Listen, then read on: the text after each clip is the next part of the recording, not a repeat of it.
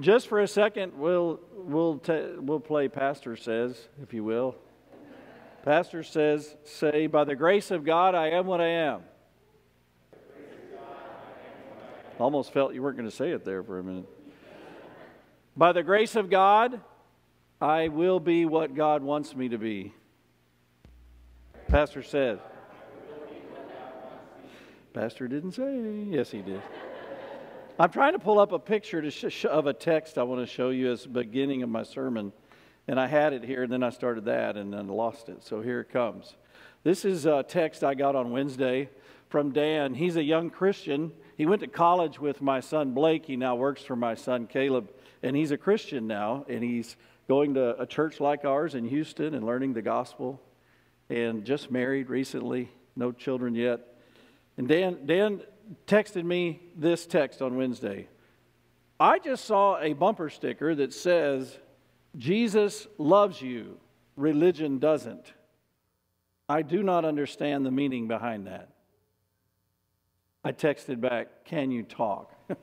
And we did. How would you answer that? You're driving behind this car, and you see that bumper sticker. Jesus loves people, religion doesn't. What do you think? I think it depends on whether or not the person that made the sticker and the person that put on their car is coming from the perspective of an unbeliever judging the church, or a Christian who's saying, sometimes we get mixed up thinking our religion is more important than the Savior. It kind of depends on whether you're an unbeliever that made the sticker or you're a believer. An unbeliever would be saying, I think that Jesus Christ loves people, but the people I meet in churches, they're all kind of judgmental. Right? The believer might be saying, be careful not to think just because you are active in a religious community doing religious things, but not loving people, that you're actually knowing Jesus who loves all people. We had a really long and fruitful conversation. But I'll just say this, you can't see a bumper sticker like that, whether you're a Christian or not, and not start thinking for a little bit. That'll jar you out of your thoughts about driving or your problems and make you think about it when you see it. And the question is not who wrote the bumper sticker and why, really. For me, as your pastor or your preacher today, the question is, where do we land when we see something like that in our own faith life? A sticker like that could actually, if you're starting to feel a little wobbly in your church, could actually wig you out, and you could head out the door and kind of never come back. And have a reason that you feel good about. Me and Jesus, but I don't care about religious people. Where do we land? To help us, let's just let Jesus talk to us, not a bumper sticker. Let's let him talk to us because he prayed in front of us. Did you know that? You have a few prayers of Jesus. He gave us the Lord's Prayer, and then in the Garden of Gethsemane, he prayed, Lord, take this cup from me, Father, right? But the prayer that he prayed in John 17 is not, it's the same night, but it's not the Gethsemane prayer. The Gethsemane prayer is, Lord, take this cup from me. But the prayer that, now Colton is a Christian, so forgive him for crying in my sermon. He's a child of God. He's just not a grown-up. All right. So the prayer that Jesus prayed in John 17 was prayed that night, but it's not the one where he's in the Garden of Gethsemane. He's going to die the next day. We have two great prayers. Matthew, Mark, and Luke talk about the one in the Gethsemane. John 17 is a prayer somewhere between the upper room where he gave the Lord's Supper and the garden. It could be in the upper room, it could be on the way, it could be just as they got to the garden, but it's before that other prayer. And it's an amazing prayer. It takes up almost the whole chapter of John 17. John is Jesus' disciple. He's also his first cousin, and he's listening. And John and Jesus are Easterners, and they're family, and they talk a certain way, and John is inspired to write it in his own language. And John writes it in very simple words, but very profound. meanings and in a way that you and I don't normally speak. That bumper sticker, that's the way we speak.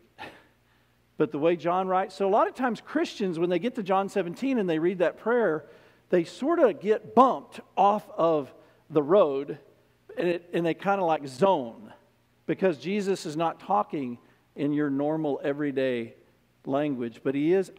My job as a pastor and shepherd is to help you see it as it really is in your own way of thinking, because where we think, where we land is important to me about this.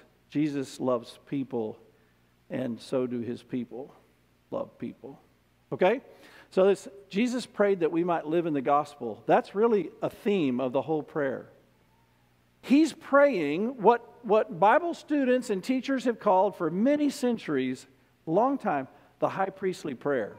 He's praying for the church, all believers on the planet as their high priest. That night, he is at the end of a life where he's going to give his body in place of all earthly sacrifices. He's going to be the high priest and the sacrifice that replaces Judaism. And that night, he goes to the Holy of Holies with his Father, and he says, I have a prayer for the church that we are creating through my sacrifice. And as the high priest, he prays for all believers. The ones he was living with, and you're going to see in the verses I've got, he prays for us who believe in the message that they gave us. He prays for the future Christians too. So, bumper sticker says this about us. Jesus prays this about us. Jesus prayed to the Father, help them live in the gospel. Now I'm going to show you what I mean. It's got some details to it. Help them live in the gospel. My observation is that in almost all of the problems that people have in their interpersonal relationships in their family and church and community is because we do not live in the gospel as well as we should. It was Jesus' observation too. So he says, help them live in the gospel. Let me show you what I mean. So go to the next slide. It's there. If you want to follow me in the Word of God that's printed in the folder, it's on page 8. And we'll look at the first part of the prayer that I've got printed. This is actually from the middle of the prayer. My prayer is not that you take them, the disciples, out of the world, but that you protect them from the evil one. And when you get really bad news or life is really going crummy, don't you just pray, get me out of here? If you can't get me out of here and keep me on earth, then sometimes it's so bad, it's just get me out of here. It happens to all of us sometime in our life. Maybe it's all of us at the end. I remember Pastor Walter Deal. I never met him, but the story is in his dying moments, he's trying to say Psalm 23. Cancer is causing him incredible pain. He said, Lord, his wife told me this, Lord, take me or the pain. And Jesus prayed, I do not ask you to take them out of the world. He's about to leave. John 14, I'm going away to prepare a place for you. This is John 17 that night. He's going away. But he says, well, I'm leaving them behind. I do not pray, Father, that you bring them with me now. We've got a plan, and the plan is that we're leaving them on earth. But I do pray that you'd protect them from the evil one. Now, this is the same Jesus that said, don't worry about those who can kill the body. Worry about him who can judge your body and soul in hell. Jesus, when he says protect them from the evil one, he is praying protect them from persecution and pain, but it's more about protecting us from the lies of the devil that would take our faith away. Remember how the devil took Adam and Eve's faith away? They believed in God's love, and the devil said what? God's worried about you being like him. He doesn't want you to eat from the tree of the knowledge of good and evil because he's scared you'll be like him. And they believed the lie, and they no longer trusted. They lost their faith. Jesus says, look, Father, protect them from the lies of the devil. I'm going to categorize the devil's lies into the three big lies of the devil that everybody faces. Everyone faces it. And Jesus prayed by living in the gospel we would be protected from it. The first lie, God's word cannot be trusted. I know God said that He made the world in 6 days. You cannot trust that. I know God said this. I know God said that. But you cannot trust that. That's the devil's lie. That you can't trust God. Second big lie. I got to move on because we got a few more verses. The second big lie. Sin is not that big a deal.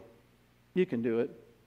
Remember when the devil said to Adam and Eve, you won't die if you eat of that fruit. You're going to be like God. It's not a big deal. Try it. See if you like it, right? It's not a big deal.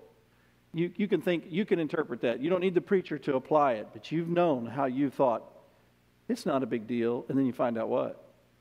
It's a big deal. Sin is a big deal to God, and it's a big deal to people in your life when you sin.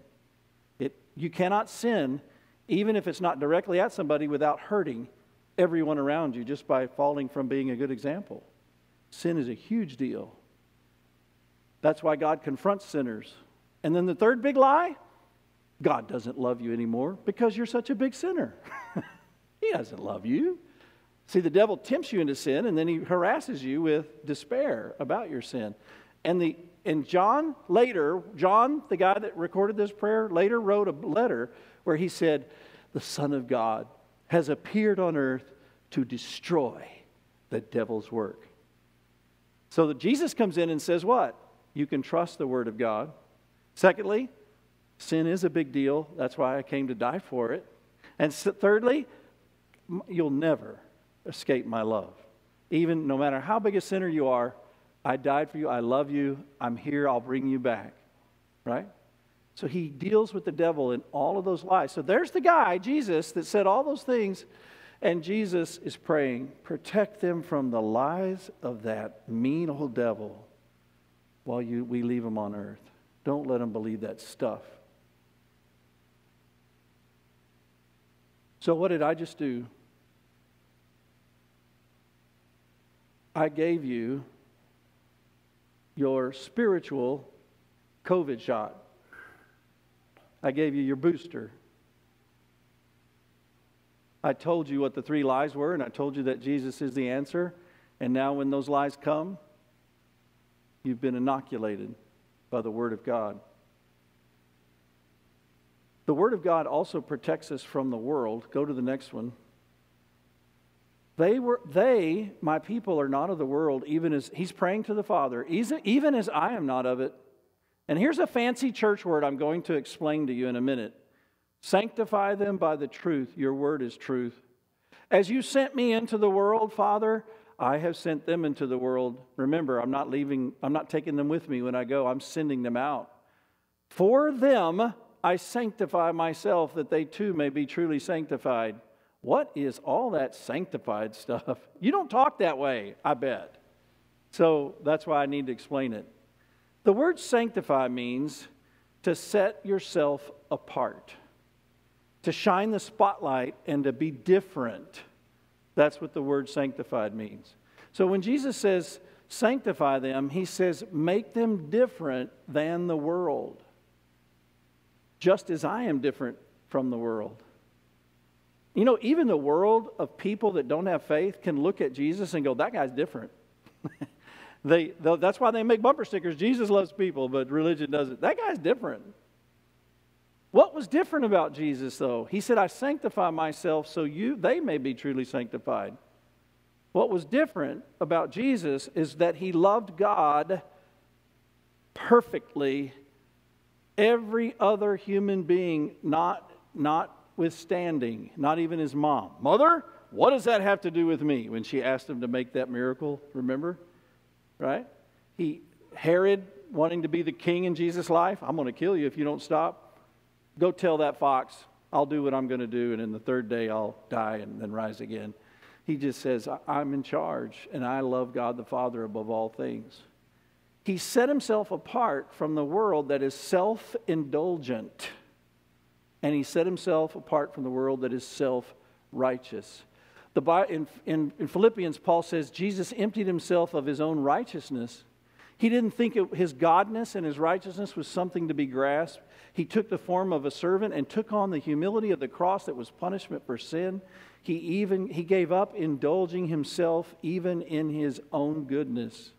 He did not indulge. We are so unfamiliar with not indulging. It is the fabric of almost every fight in every couple, in every family, and between every sibling, between mother and children. It is the problem in every church. It is self-indulgence and then the other self-righteousness.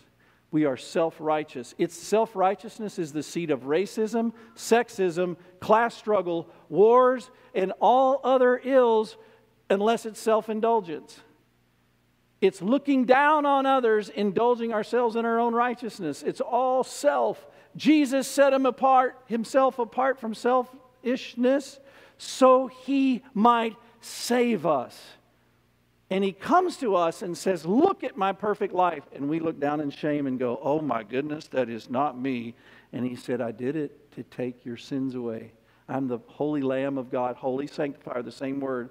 And I set myself apart. He prayed this prayer the night before they killed him. And he didn't have to come to Jerusalem.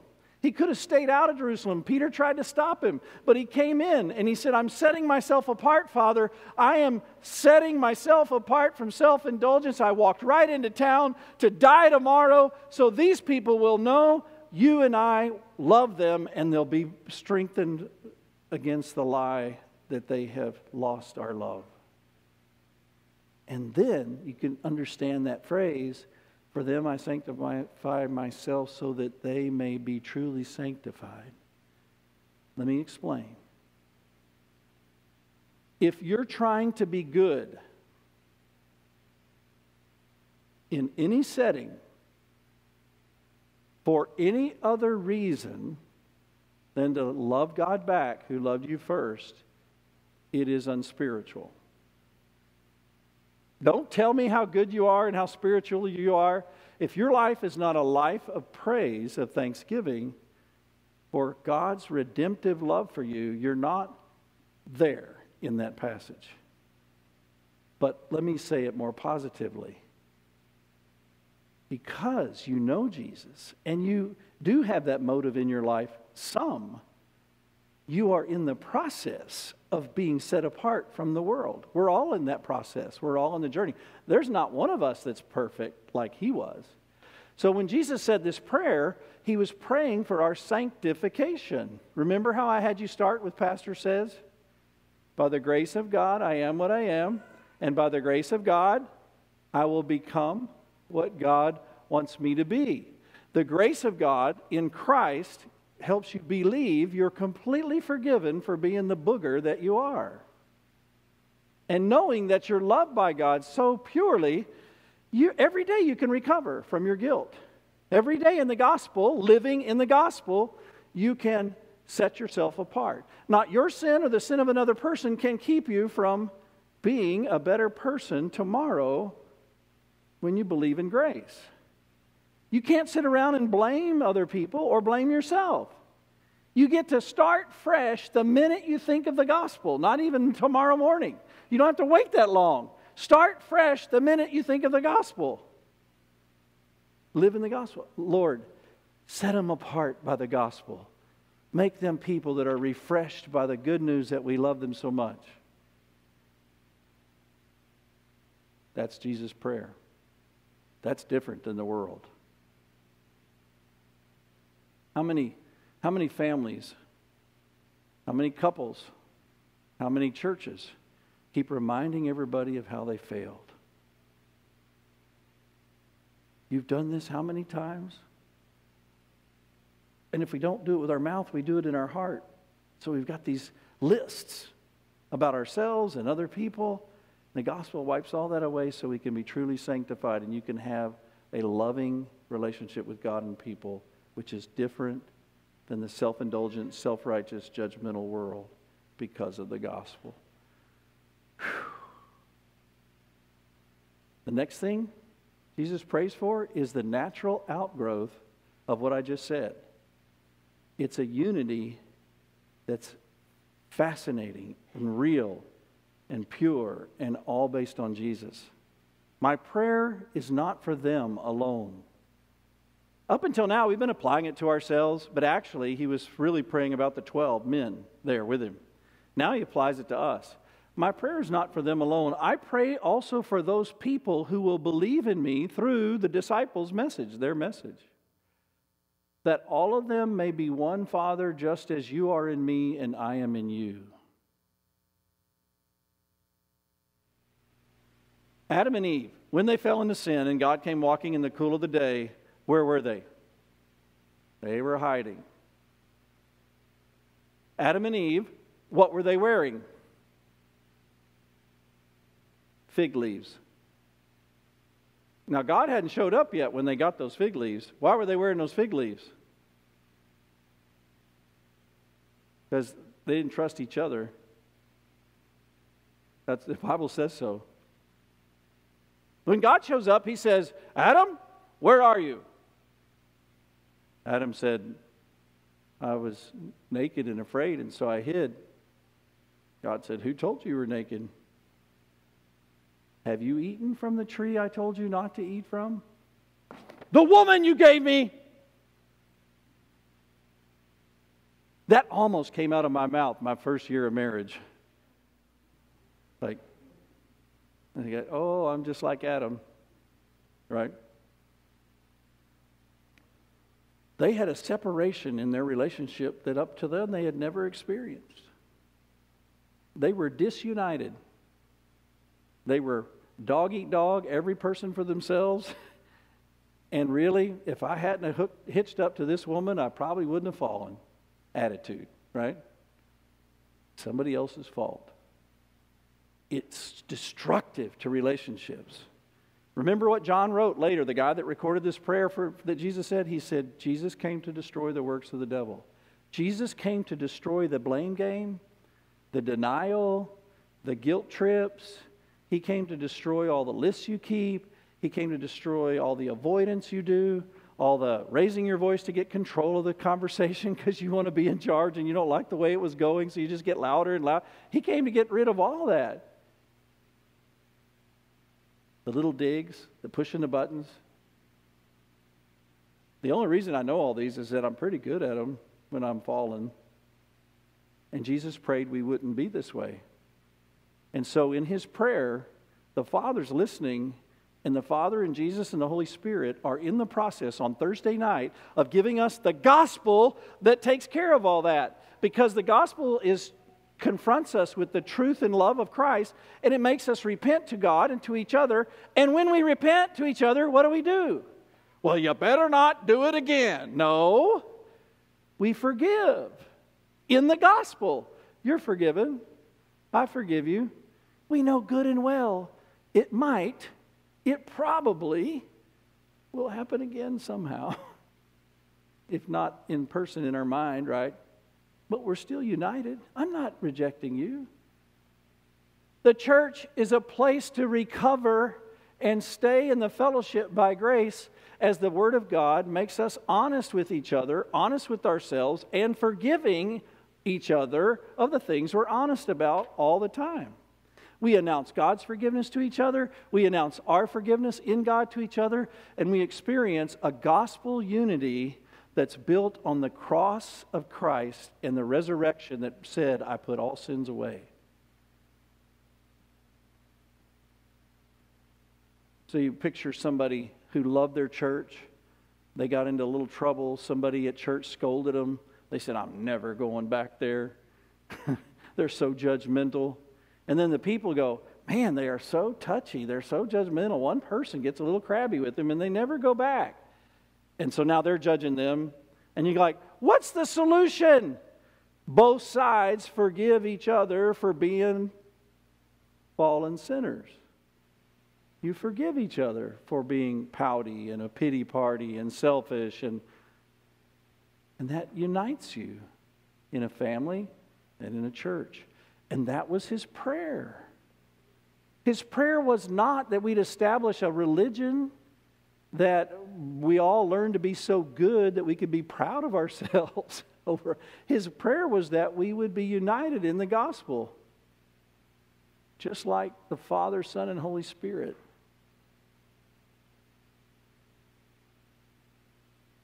Any of you ever heard of the book The Shack? It's an amazing meditation on the purity of the Trinity, and a verse like this is instructive to the writer of The Shack. Now, the fellow that wrote it is a universalist, believing that without faith, all people are going to end up in heaven. But he really doesn't do a good job of making that the main point, and I'm really thankful because that's not quite the right. But it's really a healing book about, and on this message about unity and grace, it'll make you cry your way to loving people that you've been mad at for a really long time. You're nodding, some of you that have read it. It's a very healing book, The Shack. God's love unites people, not religion. But it is actually a religious thought. A preacher standing in front of your church this morning, who's a leader in a religion, said it as the main religious thought. So remember, people play games with that word religion, put it on bumper stickers. I don't so much care what the guy meant. I care where you land when you see stuff like that. Finally, taking this section of the prayer and the next phrase, you'll see one of God's biggest points about religion, meaning His church. Father, may they also be in us, the gospel that we gave by living in faith in us and everything that I just showed them and I'm showing them in my life. May they also be in us so that the world may believe that you sent me. Can you do Pastor Says and read that verse with me? Pastor Says, read that verse out loud with me. May they also be in us so that the world may believe that you have sent me.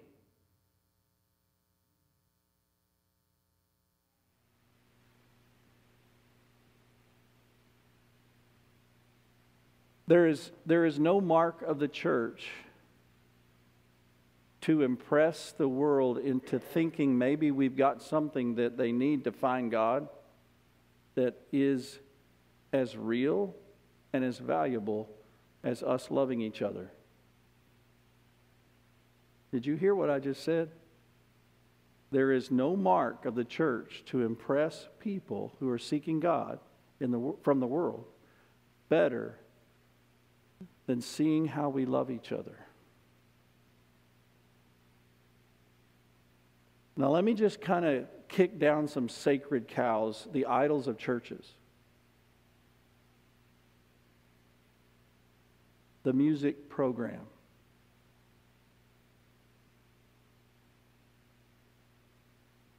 There's no music program that can unseat the fact that we love each other is more powerful to help an unbeliever realize that God is there. There's something there that I need to see. So you musicians need to cling to that when you get a note wrong or one of your buddies leads you down the wrong track and you go, man, we really botched that, but you're the one that botched it because we were like... But also all you members who come to church and then go home and go, our music really sucks at our church. When the gospel was there and people that love each other were there, right? I said I'd kick down some sacred cows. That's just one. Let's relax about putting all our eggs in the music at our church basket. That's the way of the world. Whether you're good at it or not, it doesn't care. Secondly, there's no perfect speech, sermon, oration that is the mark of the church. If people walk out of church going, wow, what a wonderful sermon. That guy can really preach. That's not the big mark of the church. The mark of the church is the love that we have for each other that's real. Show me a church that loves it, that has a pastor like the Apostle Paul or Moses that both were slow of speech and stammered and weren't eloquent because they love their pastor and he loves them, and it's the truth that's embedded in all of that. And I'll show you a place that's really converting unbelievers versus the golden or silver tongue. That's what Jesus is saying. He didn't pray that everybody would have a great preacher in their pulpit. Did he? No, you don't see that anywhere in his writings or his sayings. He prayed that we would love each other. Why? So that the world will what? Believe that you've sent me. I'm one of those that's been accused of sounding like silver tongue. So it's no great blessing when someone would compliment that. And I've had sincere seekers say, I don't trust you because you talk too smoothly.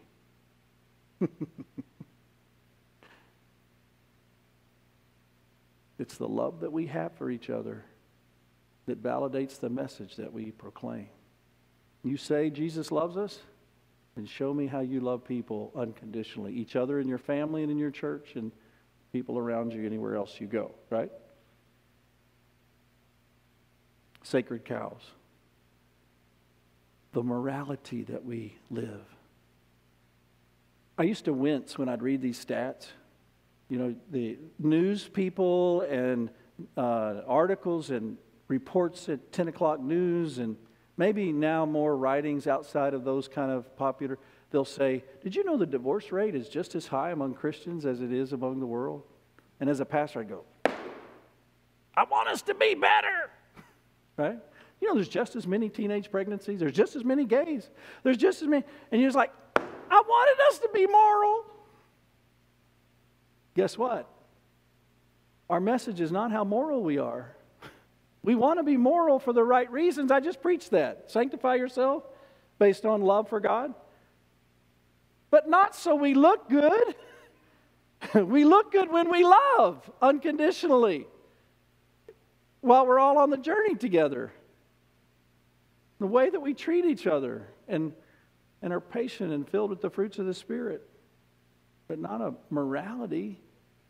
It's not that we all are above average and we wear the right clothes. I mean, most of us in this day and age and in this church, we're past that, right? We dress up for church if we do because we want to honor God. And if we don't dress up, it's because that wasn't our thought today. It was that I just want to be comfortable and I want to make people feel comfortable around me. So we're not all dressed up. It's love maybe that's driving it, right? But the point is, don't think that it's the way we dress, or don't think it's our, here I'm going to really kick one down, it's our physical fitness that glorifies God the most. It's good to be fit, to show that you value the temple of God because you love God and love people. But it's not what draws people to Christ. Jesus said, Lord, help them love each other so that the world will know that you sent me. So even that has to be a midget in our lives as Christians. Paul said to the Colossians, don't let anybody judge you by what you eat or whatever. He told Timothy, physical exercise of diet and exercise, he said it profits a little, but godliness is profitable for great gain. Keep it the midget that it is. Sacred cows. I had a couple other ones. Let me just make sure. I got to look at them getting older. No, they're all there. You don't get any more. I bet you have some, right? Things that we would go to other than, maybe it's our buildings. I think that's the one I left out. Oh, this building is magnificent. You know, we've got, I got to go once. Timmermans took Mary and me to the Rome, and we got to see St. Peter's Cathedral. That's where the Vatican is, right? And it blew my mind how big it was. The tour guide said, "You see that statue over there?" Yeah. He goes, she said, "It's very deceptive. You see it? It looks like it's about 10 feet tall. But you know from the bottom to the top, it's 36 feet. Wow." She goes, "This is a grand building." And then I said, "What are these words? You know, there's an altar in the middle. What are these words here in the floor?" Sally, have you seen it? You're nodding. It says, this church, different places in Europe, this church. And at the back door, it says St. Paul's Cathedral in London, England. I said, "What is this?" And she said, that's the distance from the front door to the altar in those other churches. And the Pope wanted people to know that St. Peter's was bigger than the biggest church. Are you kidding me? The buildings and their magnificence are the glory of God who was born in a manger for all people and destroyed the temple of Israel. There is no glory in a building anymore. Not this one, right? I remember there's a little building in East Fork. Many of our kids here that are grown up now have gone on the mission trip. So you know the church at White River called the Church of the Open Bible was built a long, long time ago in American history. And it to many people who saw it when it was built and they built it, it was sacred. But the present pastor at that time wanted to add on to the sanctuary to the right. But the like two pastors before him and all of the people his age said, you can't add on to the church over there. This is an historical site. And they went out and got the Historical Society to come in and be their advocate against their own Christian friends. Why? And the pastor that was telling me this, he said, this is not a living museum. It's a building to be used to get ministry done. And praise God, he won the argument. Now, why did I tell you that? Because some of you love this building or some other building, and you've got little grief and whatever. There's the prayer. People don't find out about God because of your sacred church. They find out when we love each other, right? And good counselors will tell you don't argue in your house, because then your house becomes a memory of a bad place where you always argue, right? What if we're not loving each other in this room or in these buildings? You know what happens? You'll grow to despise the building, because when you step in, you think of what? The conflict and the chaos. Sacred cows. Love each other, and the world will know. The clarion call of what Jesus' prayer is saying, and there's more to the prayer, but we're done with any preaching on the prayer. The clarion call is that we would listen to his prayer, knowing what God the Father, God the Son, and God the Holy Spirit are saying about us and for us, and we get in line with the program. And we enjoy it. And we are confirmed and affirmed that as long as we're loving each other in the gospel, we're going to be okay with all this other stuff going up and down and all around, getting our way and not getting our way. And so I just want to share with you a text that affirmed for me, that was from my friend Dan. It was, you know how you flip back through text sometimes to see what's above it? What you used to talk about? Dan came to see us for a weekend, and he went home, and I made sure he got home safely like a father would. And I'm sorry, I'm trying to find it while I'm talking, and I can't multitask. I'm a male. So, the text between us right above the one that we had, I said, are you home safely? This was like 2 weeks earlier. He said, I just got home and unpacked my truck. Thank you again for the hospitality and for putting up with me. Isn't that the way we feel in a Christian family and Christian love?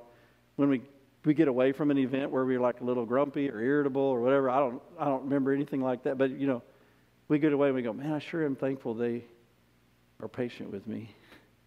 They put up with me. The reason I said that is that's the answer to the bumper sticker. Do God's people love people the way that Jesus does? Oh, sure we do. And if we don't, we just heard about it. So we're leaving here going, we're going to work at that, right? We're God's people, and we're going to love people so that people would maybe put a bumper sticker on their car that says, Jesus loves people, and his followers do too.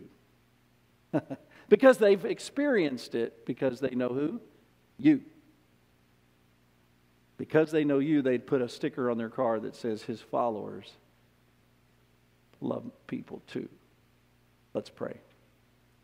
Lord Jesus, watching you pray and having John tell us what you said on the very night that you knew was your last night on earth, it's life-changing for us. We know you love us. And we've known that love. We're not new at this, but we know that we've often not loved the way you do. Make your prayer come true in our lives. Help us to trust that in our Christian life, as a group and as an individual, we don't have to have anything more than what we already have. We have your love and your truth, and that is enough to make the world sit up and see that we've got you. Help us to not miss our opportunities, and when we do, help us to get back in there and make new opportunities with the same people, trusting that your love will come through to them, and you will give them the best chance that they would ever have to know that you are their Savior. Amen.